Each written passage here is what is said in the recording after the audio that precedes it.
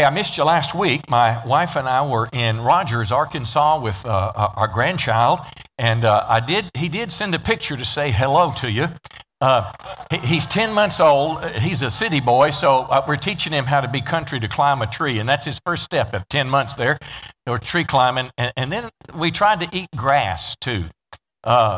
Country people have grass in their mouth. Well, he tried it there on the left one. He didn't like it in the second one, and he's just obeying Pops in the last one, though he spit it out there at the end. But anyway, hey, listen, great to see you today. We have been in a series called Call to Fall. Call to fall. Fall is a calling into prayer. Fall on your knees and pray and begin to seek the Lord. And the purpose of this series is simply to help you have a more meaningful prayer life. We all know we need to pray, we should pray, but for most of us, for most of our lives, we don't do much praying. And I suggest it's for this reason. We're not quite sure how. We know that when we're in trouble, we need to talk to God. We want God to help us. We ask God. But there's something more to prayer than just telling God, I need some help. If I could share anything with you that I want to help you establish this, it was the Lord's Prayer. And if you remember, we used a ladder. And this is how I pray every day of my life. It gives me both structure and spontaneity. When the disciples asked Jesus in Matthew 6, teach us how to pray, here's what he said. And I want you to think of 6 steps in your prayer life. It starts every morning as an introduction with our Father who lives in heaven, hallowed be thy name. You're coming to God as his child. You're coming in his faith. And this idea of being hallowed, it's an invitation to thank God and to worship God. Then you can take as much time on any of these steps as you need to. Like I said, if you got 10 minutes or an hour, the steps 2, 3, and 4, 1, 2, 3, 4 are petitions, and the last one is how we close. To you be the glory and the honor and the power. There's a sense not only of worship, but of expectation that God's going to do it. But I want to remind you is this first step was a prayer of petition. It is, let your kingdom come, let your will be done. Now, in my own prayer life, if I don't have this model, my first thought is, if I'm having trouble finances in my marriage or whatever, I instantly want to step right up here. And there's something unnatural starting there. It starts with, let your kingdom come, let your will be done. And it kind of takes the eyes off me and onto the Lord. Then it's daily bread. This is the money that you need. It's your job. It's your health. It's strength. It's peace. This one is a big one. Forgive me what I do wrong, and I want to forgive other people.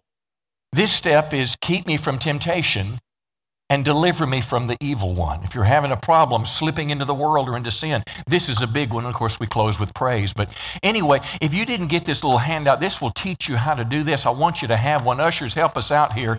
If you'll lift your hand, an usher, I think they're doing the offering right now, but they will start, when they start moving around the room, lift your hand up and they'll make sure they get you one there.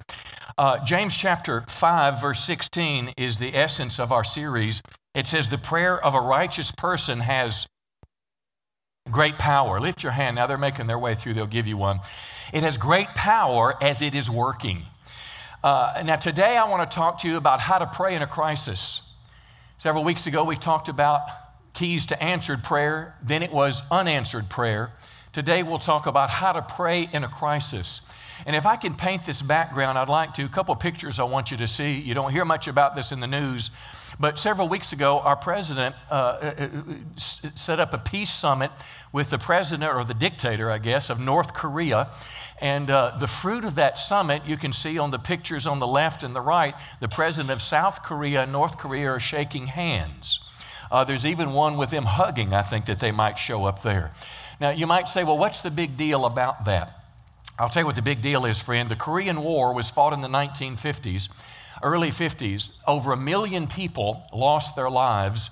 There was never a peace treaty signed, and there was a border between North and South erected. It is the most dangerous border of any two countries in the entire world. This border has not only barbed wire, it has tank traps, it has a minefield. And in North Korea, there are over 1 million soldiers, North Koreans, on that line. There have been over 1,000 conflicts at this border, 50 serious incidents.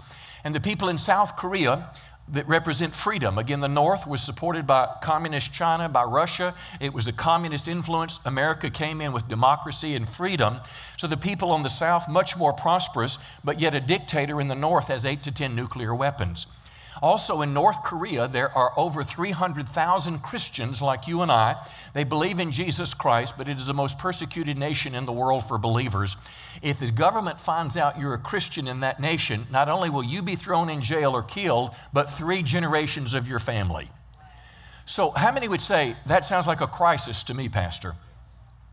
That's a crisis. Well, after this peace summit, some amazing things have been happening.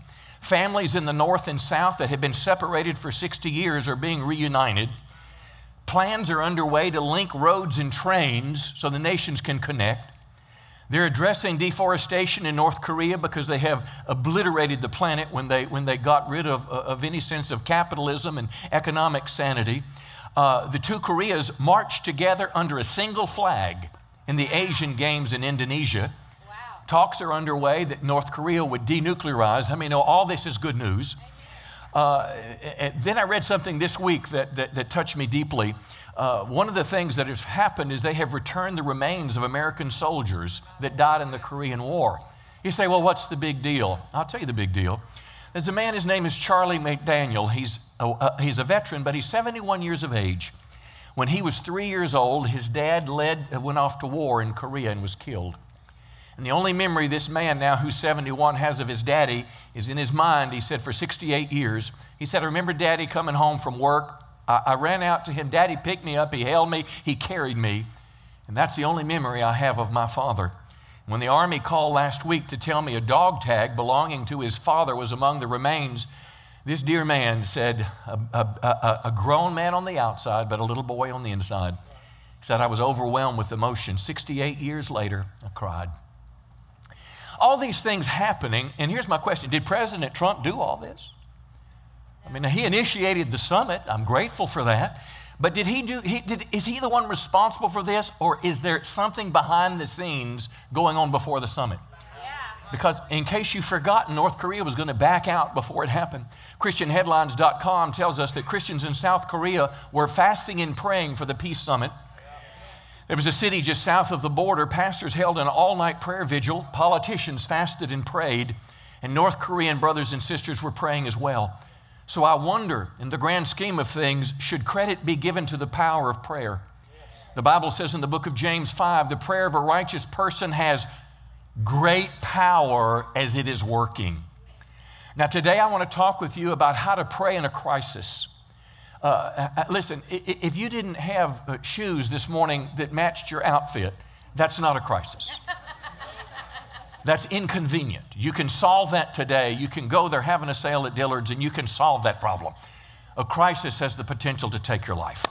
A crisis is a doctor's report that grabs your attention. A crisis is a child that runs away from home and you can't find them. A crisis is having to file bankruptcy. I want to talk about a crisis, and I want to tell you, I want to look at it from three vantage points. The first one is a biblical story about how people in a crisis, God answered their prayers and the crisis stopped. It's like they were marching towards death, and just right there, it stopped. And there were 5 things they did that I think you could learn. I'd write these down. The second thing I want to talk about, though, is sometimes we pray in a crisis and the crisis wins. The devastation happens, and my question is, what do we do then? And the third thing we'll talk about today is we'll look at the example of Jesus, and we'll see that sometimes God doesn't make the crisis go away, but God gives us strength to go through it. So let's explore this topic together. I've entitled it, How to Pray in a Crisis, and let's begin with this first one. Prayer can release spiritual power to stop the crisis. If you have a Bible, 2 Chronicles chapter 20, go there quickly. And we'll look at a man named King Jehoshaphat. Now, the context for prayer, he's a righteous man. And again, our verse in this series was the prayer of a righteous man, powerful and effective. How many know we set ourselves up for an answer by walking with God each day? Jehoshaphat is the king of Judah, the southern kingdom of Israel. He's a good man. He's restored godliness in the nation. So he has God's attention. But we're going to see 5 things that caused a crisis to be broken. Number 1 is fasting. Number 2 is the Word of God. Number 3 is faith. Number 4 is obedience. Number 5 is worship. And I want you to see all these elements that were a part of their prayer that helped them survive the crisis. 2 Chronicles chapter 20, messengers came and told King Jehoshaphat, a large army is coming against you. This is the crisis. When the Google Earth of their day let them know how many people were marching against them, it was more than they could fight. How many know a good man might take 3 or 4 people coming their way, but how many know when you're outnumbered, you know you're outnumbered? And these people coming against them, they didn't want to get along. They didn't just want their stuff. They wanted to annihilate them. So it was a crisis of astronomical proportions. In a very, very real way, it was spiritually motivated. In other words, it was some demonic, some evil thing that was attacking the people of God. A large army's coming against you. Naturally, he was afraid. But notice what he did. He decided to ask the Lord what to do. And listen, I am grateful for the banker that loans money, grateful for the credit card that'll up the limit, grateful for, the medicine the doctor can provide and the surgery and all these things that professionals bring us. But before we seek the professional, ask the Lord what to do. Go to the Lord first, but notice what it says. And then the king announced that everyone in Judah should, say it again, fast. It's almost like a curse word, isn't it? During this special time of prayer to God. So here's the first of the 5 lessons. Fasting will add fervency to your prayer. It's like Red Bull. I mean, how many know there's a difference between water and Red Bull? There's a difference between, water and a Mountain Dew. If you're driving somewhere and you're about to fall asleep, you need some caffeine. How many know you get a little bump and you keep going? Fasting is that bump. By fasting, we mean abstaining from pleasure. It might mean in the evening, if your ritual, your routine is to go have dinner and to watch television and go to bed or read a book before you go to bed, well, that night you fast, and maybe not only do you miss the meal, but you turn the TV off, and you spend special time seeking God. Fasting helps us focus more on prayer and seeking the Lord. It not only shows God we're serious, but it helps us hear God more clearly. Fasting will engage the enemy in spiritual warfare. It amplifies your prayers. Fasting is not unusual in the Bible. It happens frequently. The book of Ezra, chapter 8, Ezra was a priest, which means he was teaching the people. He was going from the land of captivity after the exile. He was going back to Jerusalem, and he was helping rebuild the nation. But the problem is he had a long journey through the wilderness, and there were thieves out there. There were robbers. It's like you and I walking through the toughest part of town in the middle of the night. How many know in most major cities in America, you can walk on most streets anytime during the daytime, but there's some places you don't want to go at night. Well, this is one of those places, but notice what he did. Ezra chapter 8, by the Ahava Canal, they stopped. He said, I gave orders for all of us to fast and humble ourselves before God. And then we prayed so he'd give us a safe journey and protect us as we traveled, and God heard our prayers. So this is the first lesson we see here. The second was in verse 6. It's the way that Jehoshaphat prayed. Now, let's read it and then we'll talk about it. This is how he began his prayer. So imagine you've got a scene, you've got several thousands of people gathered together. He calls them to prayer, and this is the words out of his mouth. Lord God of our ancestors, you are God in heaven. You rule over the kingdoms of the nations. You have power and strength, so no one can stand against you. So this lesson is faith believes that God can and will act on our behalf. If I'm in a crisis, my natural tendency is to do this. This is the daily bread step. It has nothing to do with the kingdom. All it says is, God, there's trouble out here, and if you don't show up, we've got problems. Lord, please, I'll do anything if you get me out of this. I'll go into the ministry. I'll stop doing bad things. I'll only do good things. That's starting at step 3.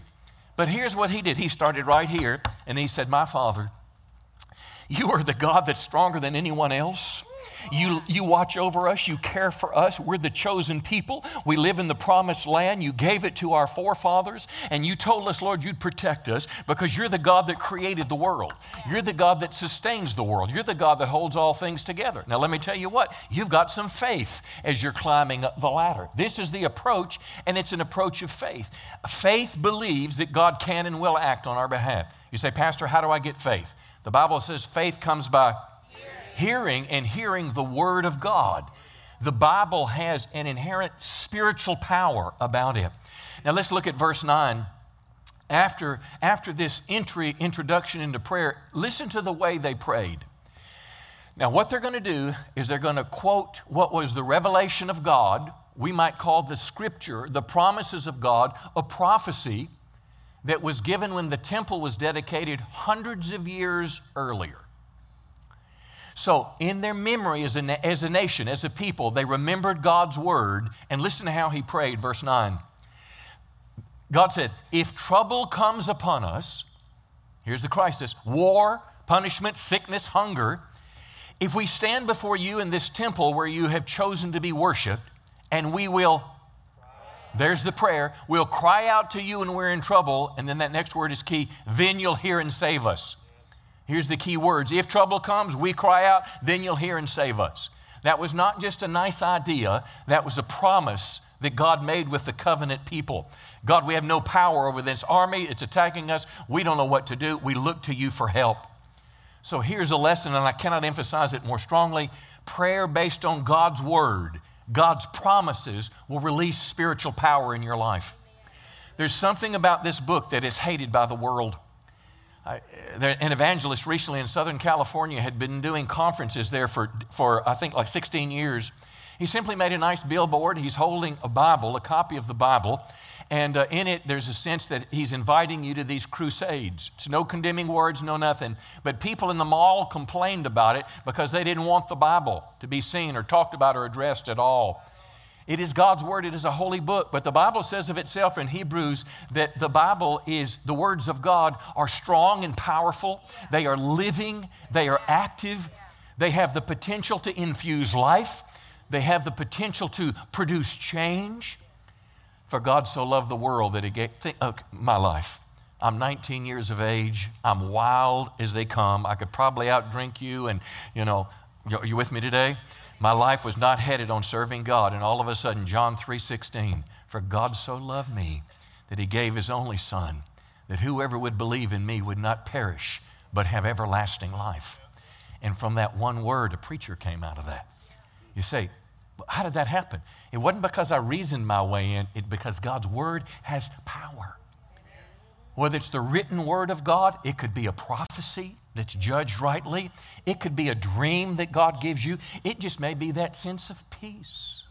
But whatever it is, God's word has power. Now, let's go to verse 20, and I'm going to have to skip because of time's sake as we go quickly. After this prayer, a recognized prophet stood up and basically said this, God's going to deliver you and take care of you. No, you're not even going to have to fight. Stand still and watch the Lord work.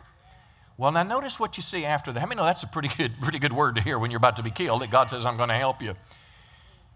Jehoshaphat's army, though, went out in the desert of Tekoa early in the morning. So what's the significance of that, Pastor? Most of the time in a crisis, you're not going to get deliverance by staying in your bed with the covers over your head. Most of the time in the crisis, it's like two wings of a bird. I have my part to do. You can't fly with one. God has his part to do. He chooses not to fly with one. But when I am doing what he says, come on now, when I'm doing my part, God says he will do his part. I cannot underscore the importance of obedience when the Holy Spirit tells you to do something. I'll give you an example. I heard this testimony just this week at a pastor's conference. They were talking about the nation of India, and they were doing marketplace ministry there, where they would take Christian American business people and bring them to India, and they were teaching about how to be a Christian in the business world. And they were talking about integrity and ethics, how important it was, and the room just started doing that. And they said, what's wrong? And they said, you cannot succeed in India as a business person unless you take bribes and make bribes, unless you do things under the table. And one brother stood up and said, I beg to disagree. He said, I was the largest cement contractor in India, and I was offered a contract to do the cement of the airport. And the government came to me, or whoever the officials came to me and said, we'll give you this job, but you've got to give us so much money. And he became a Christian. And he said, well, I'm sorry, I can't do that. Now, this was the turning point. This was the job that would, whatever, get us out of debt, propel us, let us buy the vacation home or whatever. But he said, I can't do that because I'm a Christian. I'm an honest man. And they said, okay, we'll find someone else. Well, lo and behold, months later, they couldn't find anybody else that they could trust to do the job. They came back to him and gave him not only that job, but more work to do. And they said, we believe you're the only person that has the integrity to be able to do this work. So what am I saying? He obeyed God. He took a risky step. And your obedience has power in your life. If we could digress a moment, how many know if you're in disobedience, you're going to end up in a crisis if you're a Christian? But it's God's discipline, and let me summarize, it's because he loves you. If you're like Jonah, God's called you to do something and you said no, you know what the scripture says there in Jonah 1:17? Jonah said no, he's running from God, and the Lord arranged a great fish to swallow Jonah. That which I shared before I preached, I believe to be a word of knowledge from the Holy Spirit, that God's calling you to do something, but to this point you've said no. Listen now, you could be like a Jonah, and how many know God loves us enough that he'll get us back on track? The Lord arranged for a great fish to swallow Jonah. Remember when he was in the ocean in the storm? He's inside the fish for 3 days and 3 nights, and then one of the greatest understatements in the Bible, then Jonah prayed to the Lord. I would suggest to you, if the world's most renowned atheist were in the whale belly, he would pray. He said, as my life was slipping away, I remembered the Lord, and my earnest prayer went out to you. Jonah said, in this place of forced humility, I'll offer sacrifices to you with, notice this, songs of praise, and I will. You know what that means? I'll obey. I'll do what you said. And the Bible says instantly the fish spit him out of his mouth. You see, sometimes our crisis is called by our choices. And instead of focusing on let your kingdom come, Jonah said, I don't like the Ninevites because they're gonna judge Israel one day, and I'm going to ignore your kingdom and I'm going to run away. And it cost him. But when we say yes to the Lord, listen, when we do what God tells us to do, the crisis stopped. It could happen as well for us. Let's go back to this passage in verse 20 now, and I want you to see the 5th lesson. They get up early in the morning, they obeyed.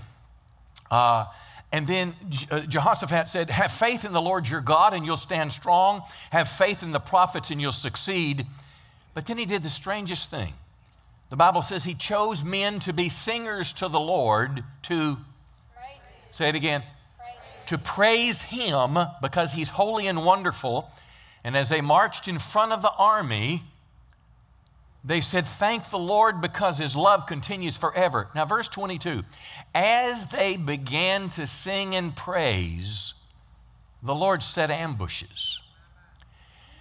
Now, here's the next lesson. Worship that praises God before he acts is an act of faith that can stop a crisis. You see, Jonah worshiped in the whale's belly. Jehoshaphat worshiped before the crisis. And we also, last week, Brother Jay taught you in Acts 16. Paul and Silas in prison for preaching Christ. The Bible says at midnight they're praying and singing hymns to God. There was a massive earthquake and all of a sudden the chains fell off. Now, I want to tell you, friends, these 5 things have the power to stop a crisis right where it is. In my own life, just recently, I've shared publicly about what doctors just called a general anxiety disorder I had for several years. It was so overwhelming to me that probably 18 months of my life, I thought I was going to die every day. I cannot explain it to you, but it was just this intense sense of foreboding that something horrible is right around the corner. I'd have to make myself get out of my house. I'd have to make myself get behind the wheel of my car or my truck. It was horrible. And thank God, I am so much better than I used to be, but it still lives in my life, kind of. It still hangs on. Well, this week we had a pastor's conference, and one of the men prophesied over me. He said, as I was praying for you and your wife this afternoon, I saw a timeline. And the timeline had 7 years, and those 7 years were a time of crisis. Your wife had cancer, you had kind of a PTSD after that, but he said, those 7 years are over, and I saw the hand of God reaching down to you to birth a change in your life, a new season of your life. Well, how many know that makes you feel pretty good now? I got up the next morning. Now I want you to listen. I got up the next morning. It was early. We'd been out late with pastors and all that, and I didn't have a long time to pray, but I started right here on this step. And I said, Father, I want to thank you that you've delivered me from this anxiety. And I had a little feeling still in the background because I was dreading that 3-day conference because I didn't know if I could go through it. I felt like it's just going to be too much. I don't know if I can handle it. Now, you may think I'm a weenie, and I probably am, but I just didn't feel I could do it. And I had that feeling following me the whole time, but I got on my knees and said, thank you, God, that the past is over. Thank you, God, that a new day is coming in my life. I'm in the pastor's meeting that morning, and I felt that same familiar feeling come back. But this time, rather than getting ready to run out of the room, come on, make it go quick, take a pill or whatever, this time inside me now. I didn't do it out loud, but I just said, thanks, Lord, that you're with me now, and Satan's not going to take me back to where I was. See, it takes faith, and it takes a little bit of worship coming out of your mouths to get through this. It's more than a feeling. I got home that night. Listen, the conference was finished. I had a business meeting that afternoon. We had church that night. And after I got home with Linnell, I told her, I said, I could do the whole thing over again. I feel so good right now. So I'm telling you, friends, praising God before the answer comes is a vehicle where your faith is released to God. Now listen, that was worth the entry fee this morning, whatever it was. Now let me shift gears. Will you give me about 3 or 4 extra minutes? Okay, 1, 2, 3, 4, 5. That's all I need. Let me tell you the next 2 things about a crisis. Sometimes your prayer won't change the crisis. The question is, what do I do now? The context is 2 Samuel. You remember David, a man of God. He's described in the Bible as a man after God's own heart. But he was still a man. One day, he wasn't where he was supposed to be, and he was on a roof, and he saw this good-looking woman taking a bath, and he said, I want her. Took him into her home. They slept together, and she's pregnant. And then he goes to scheming. He tries to bring her husband home from war and let them sleep together. Didn't work. So then he kills her husband. And out of that adultery and murder, a baby's born. We pick up verse 15. The Lord caused the son of David in Bathsheba to be very sick. David prayed. He prayed to God for the baby. What else did he do? He fasted. He's amplifying his pursuit of God. He goes into the house. He stays there lying on the ground all night long. In other words, no TV, no music, no fun, nothing pleasurable, just crying out to God, saying, God, please, please, please. In the morning, verse 19, David saw his servants whispering, and he knew the baby was dead. Now, my question is, now what do you do? Now what do you do? Verse 20, he got up from the floor. He washed himself. He put on lotion. In other words, he's getting ready. He changed his clothes, and he went to get drunk.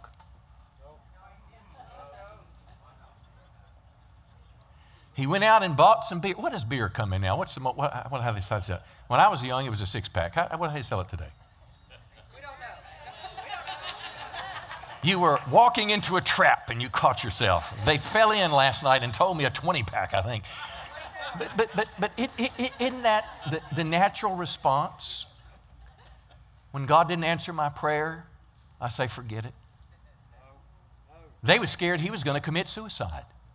Give up, go back into the world. David didn't do it. Then he went into the Lord's house to worship. He didn't get what he wanted right here, but the next morning he got up and he started right here. And he probably said something like this, Lord, I know I'm not worthy, but you're a God who forgives. And there's a lot of people hurting right now, and I've sinned greatly. He wrote a whole psalm about it, Psalm 51. But you're still a God who's a God of mercy and a God of forgiveness. So I ask you to wash me and to cleanse me right now. And Lord, I ask you to help me keep going because I'm going to keep climbing my ladder. Now, that's what David did. My question, though, is what will we do? He went into the house after that. He got something to eat, and his servant said, why are you doing this? When the baby was still alive, you fasted and you cried. But now he's dead, you get up and eat food. And David said, while the child was still alive, I fasted and wept because I said, who knows, maybe, hopefully, whether the Lord will be gracious to me, the child may live. In other words, it's the best I know to do. It's faith, it's the Word of God, it's fasting, it's obedience, it's worship. I did everything I knew to do. But now the baby is dead. Why should I fast? I can't bring him back to life. Here's the point. We live in a world that has evil in it. There's a world that when Adam and Eve fell away from God, when they turned their back on God, that evil was released in this world. And men like David sin, men like you and I sin, babies die. Come on. Everybody reaches an age where we die. It's the world we live in today. Sometimes all the praying in the world won't stop a crisis. But after the crisis, friends, the big question is, what do we do now? Do we give up on life and give up on God? David didn't do either one. He kept serving God in the midst of his pain, and we should do the same. Come on, give the Lord a good hand today. Let me close with the last one. Sometimes our prayers don't stop a crisis, but our prayers give us strength to go through it and find victory on the other side. Now, this is a big one.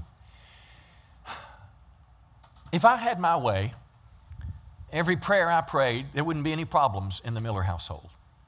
Heck, there wouldn't be any problems in your household. None of us would be sick. We'd all have money. We'd never get divorced. Our children would always behave, and everything would be great. If I had my way, I would pray, and duck season would be 12 months out of the year. You'd hunt ducks in the morning and turkeys in the afternoon. Are you with me today? But prayer didn't always work that way. Sometimes prayer is the source of our strength. Now let me go Luke 22. It's just before the crucifixion. It's in the middle of the night. Jesus has shared a meal with his followers. He's 33 years of age.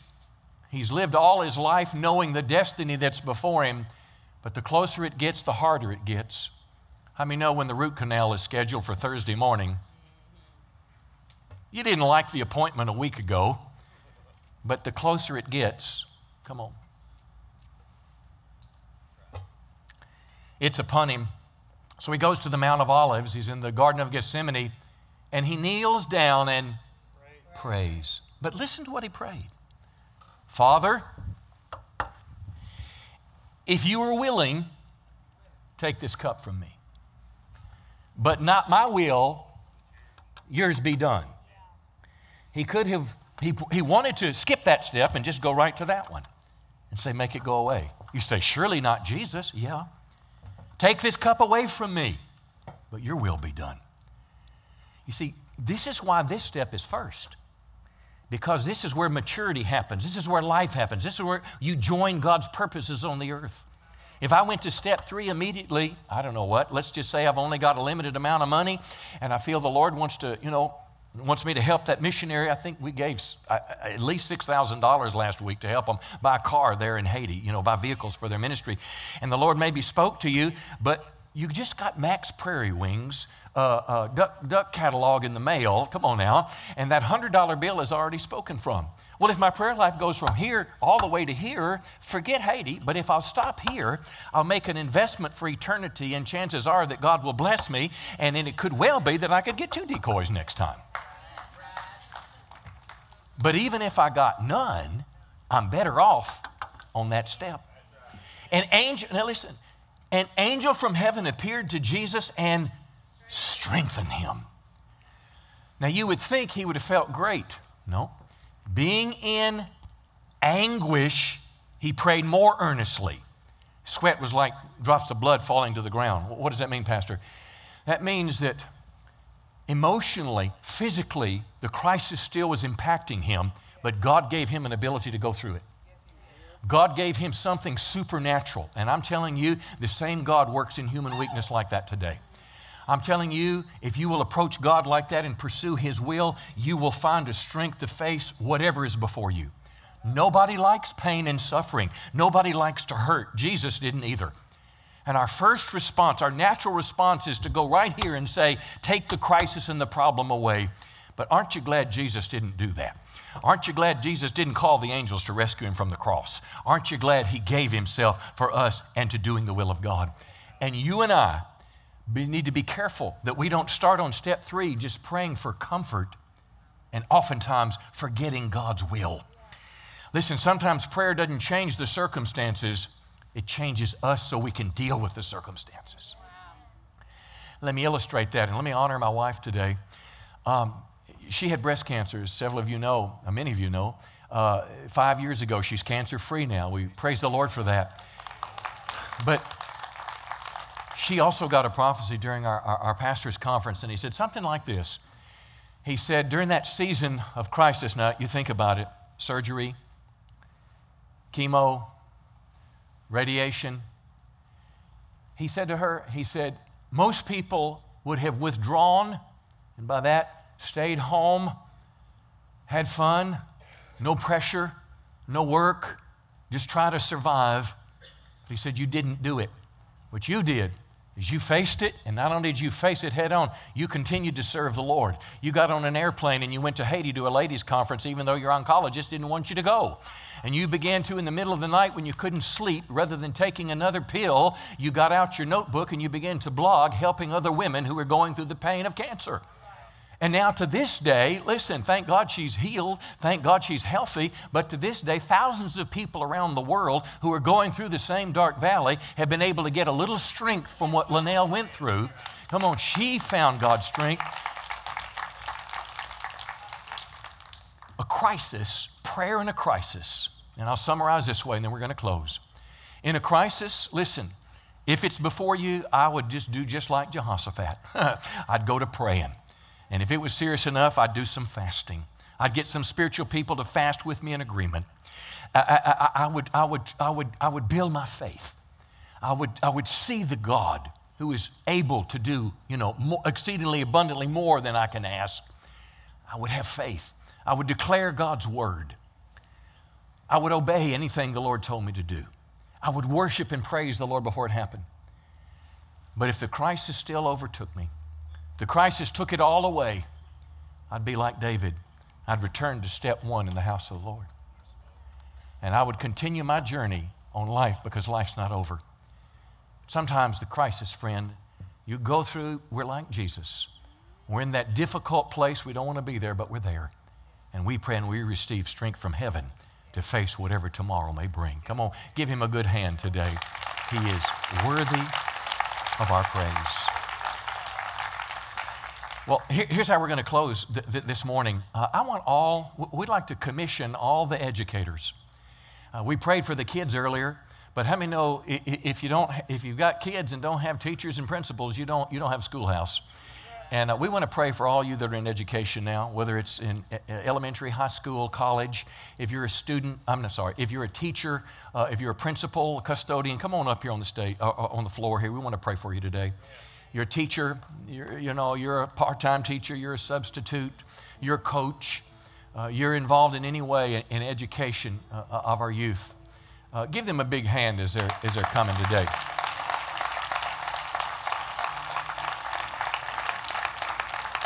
Yeah, give them a big hand.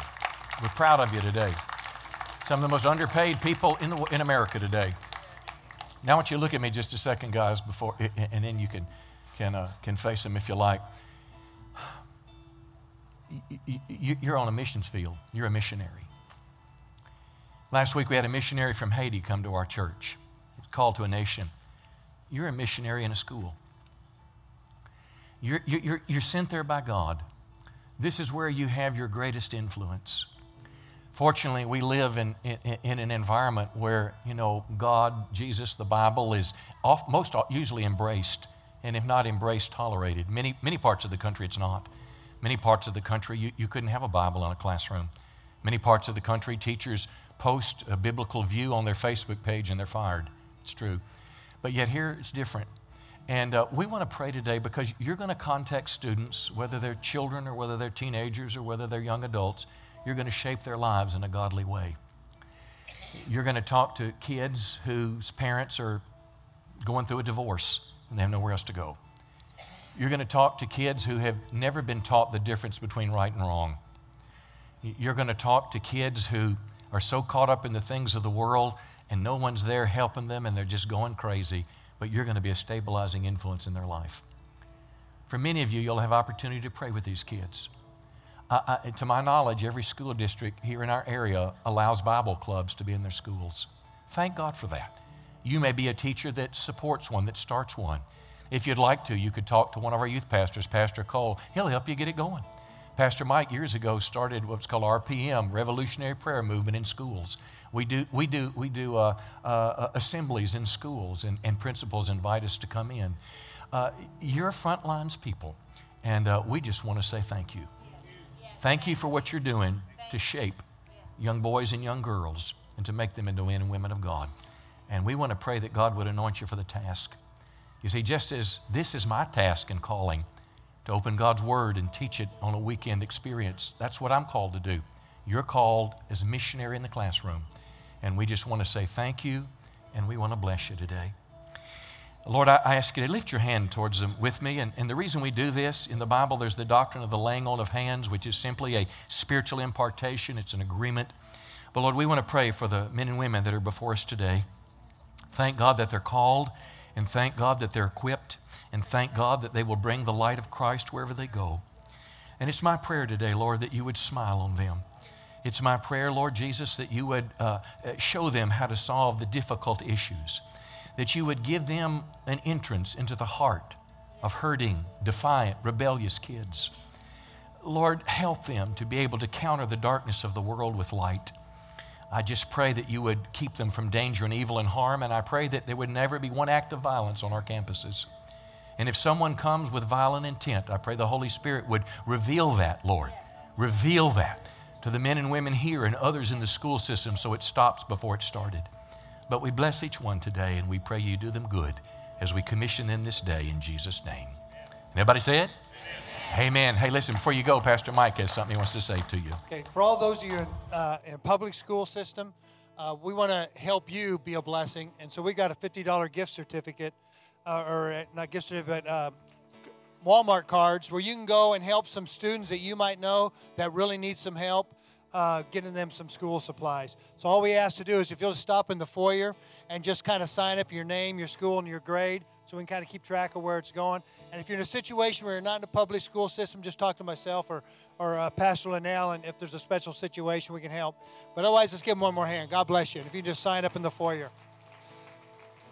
You know, we do have backpacks that we passed out a bunch of them throughout the city and through our kids zone. So if you know of a need for a backpack, go through our kids zone ministry and they can help, hook you up in that area. As we close, one last question before you go. Are you right with God? Do you know him? I mean, if you died today, are you positive you'd go to heaven? And you will be when you have a relationship. You have that knowing where you'll spend eternity. And so if that's you and you're not sure, you've gotten off track, if you just meet me at the cross when we're done, we can say a prayer together because that's where it starts. You just got to give God permission to come on the inside. And then a relationship will start. And maybe you've just been trying religion. That's our best effort to reach God. But at some point, you need to ask him to come into your life. And I'll tell you, that's when things will change. That's when you'll have a peace. That's when you begin to have a sense of purpose in your life because God has a plan for you. Amen. Let's stand to our feet. Our altar team's coming up if you want prayer for anything before you go. But especially if you need to get right with God, stop over at the cross. God bless you.